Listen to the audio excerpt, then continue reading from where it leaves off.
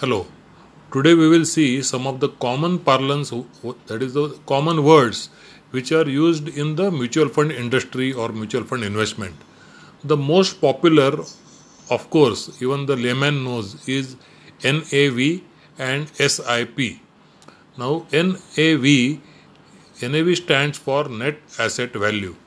NAV is the current market value of one unit of the scheme. In other words, market capitalization of all shares held by the scheme divided by number of units gives one of the NAV of the scheme. It is calculated on daily basis for open-ended schemes and on weekly basis for closed-ended schemes. NAV is calculated after deducting all expenses incurred by the fund. NAV depends on the fund and fluctuates on a daily basis. Now the question you may feel is that what is market capitalization? Market capitalization in very simple terms is that market capitalization मतलब market में जितने भी shares है उस company के multiplied by the market value of the share. तो जो भी total हो गया that is the market capitalization. अभी इसके ऊपर से फाइनली डिसाइड होता है कौन सा कंपनी लार्ज कैप में आएगा, कौन सा मिड कैप में, कौन सा स्मॉल कैप में, उसके बारे में फिर कभी. But now let me take you to the SIP और SIP. Now many people feel that SIP is a mutual fund. Friends, SIP is not any scheme but a mode of investing in mutual fund. Just to give an analogy, अगर उसका similar example दे दूँ तो it is similar to a deposit in a bank. Bank में recurring deposit सुना है, RD, बस उसके जैसे ही. If we have a one time amount to invest just like a fixed deposit, then what one selects in mutual fund is called a lump sum mode. However, to realise long term goals, particularly by young people, one chooses the recurring deposit in bank. Similarly, in mutual funds, it is systematic investment plan which is nothing but a recurring deposit. One can invest regularly by default monthly in a particular scheme. An ECS mandate is given to the mutual fund to deduct monthly fixed amount from our saving bank account. It is an excellent tool to create long-term wealth as SIP works on rupee cost averaging formula. Rupee cost averaging is an approach in which you invest a fixed amount of money at regular intervals. This in terms ensures that you buy more shares or more units rather of a fund when prices are low and less when they are high. This makes market fluctuation work in favor of the investors. Now what about the income from mutual funds?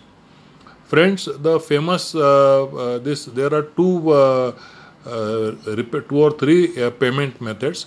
One is the famous dividend payout method. Recently, as per SEBI guidelines, that has been renamed and correctly renamed so that one understands the feature of the scheme. Dividend payout option or has been now renamed as income distribution cum capital withdrawal. In short, IDCW. This method.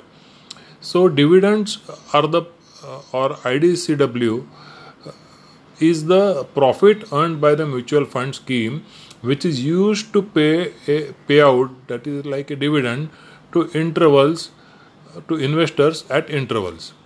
The amount and the frequency of the dividend is not guaranteed. The number of units held by the investor or scheme remains unchanged, but the NAV of the scheme comes down after dividend is declared.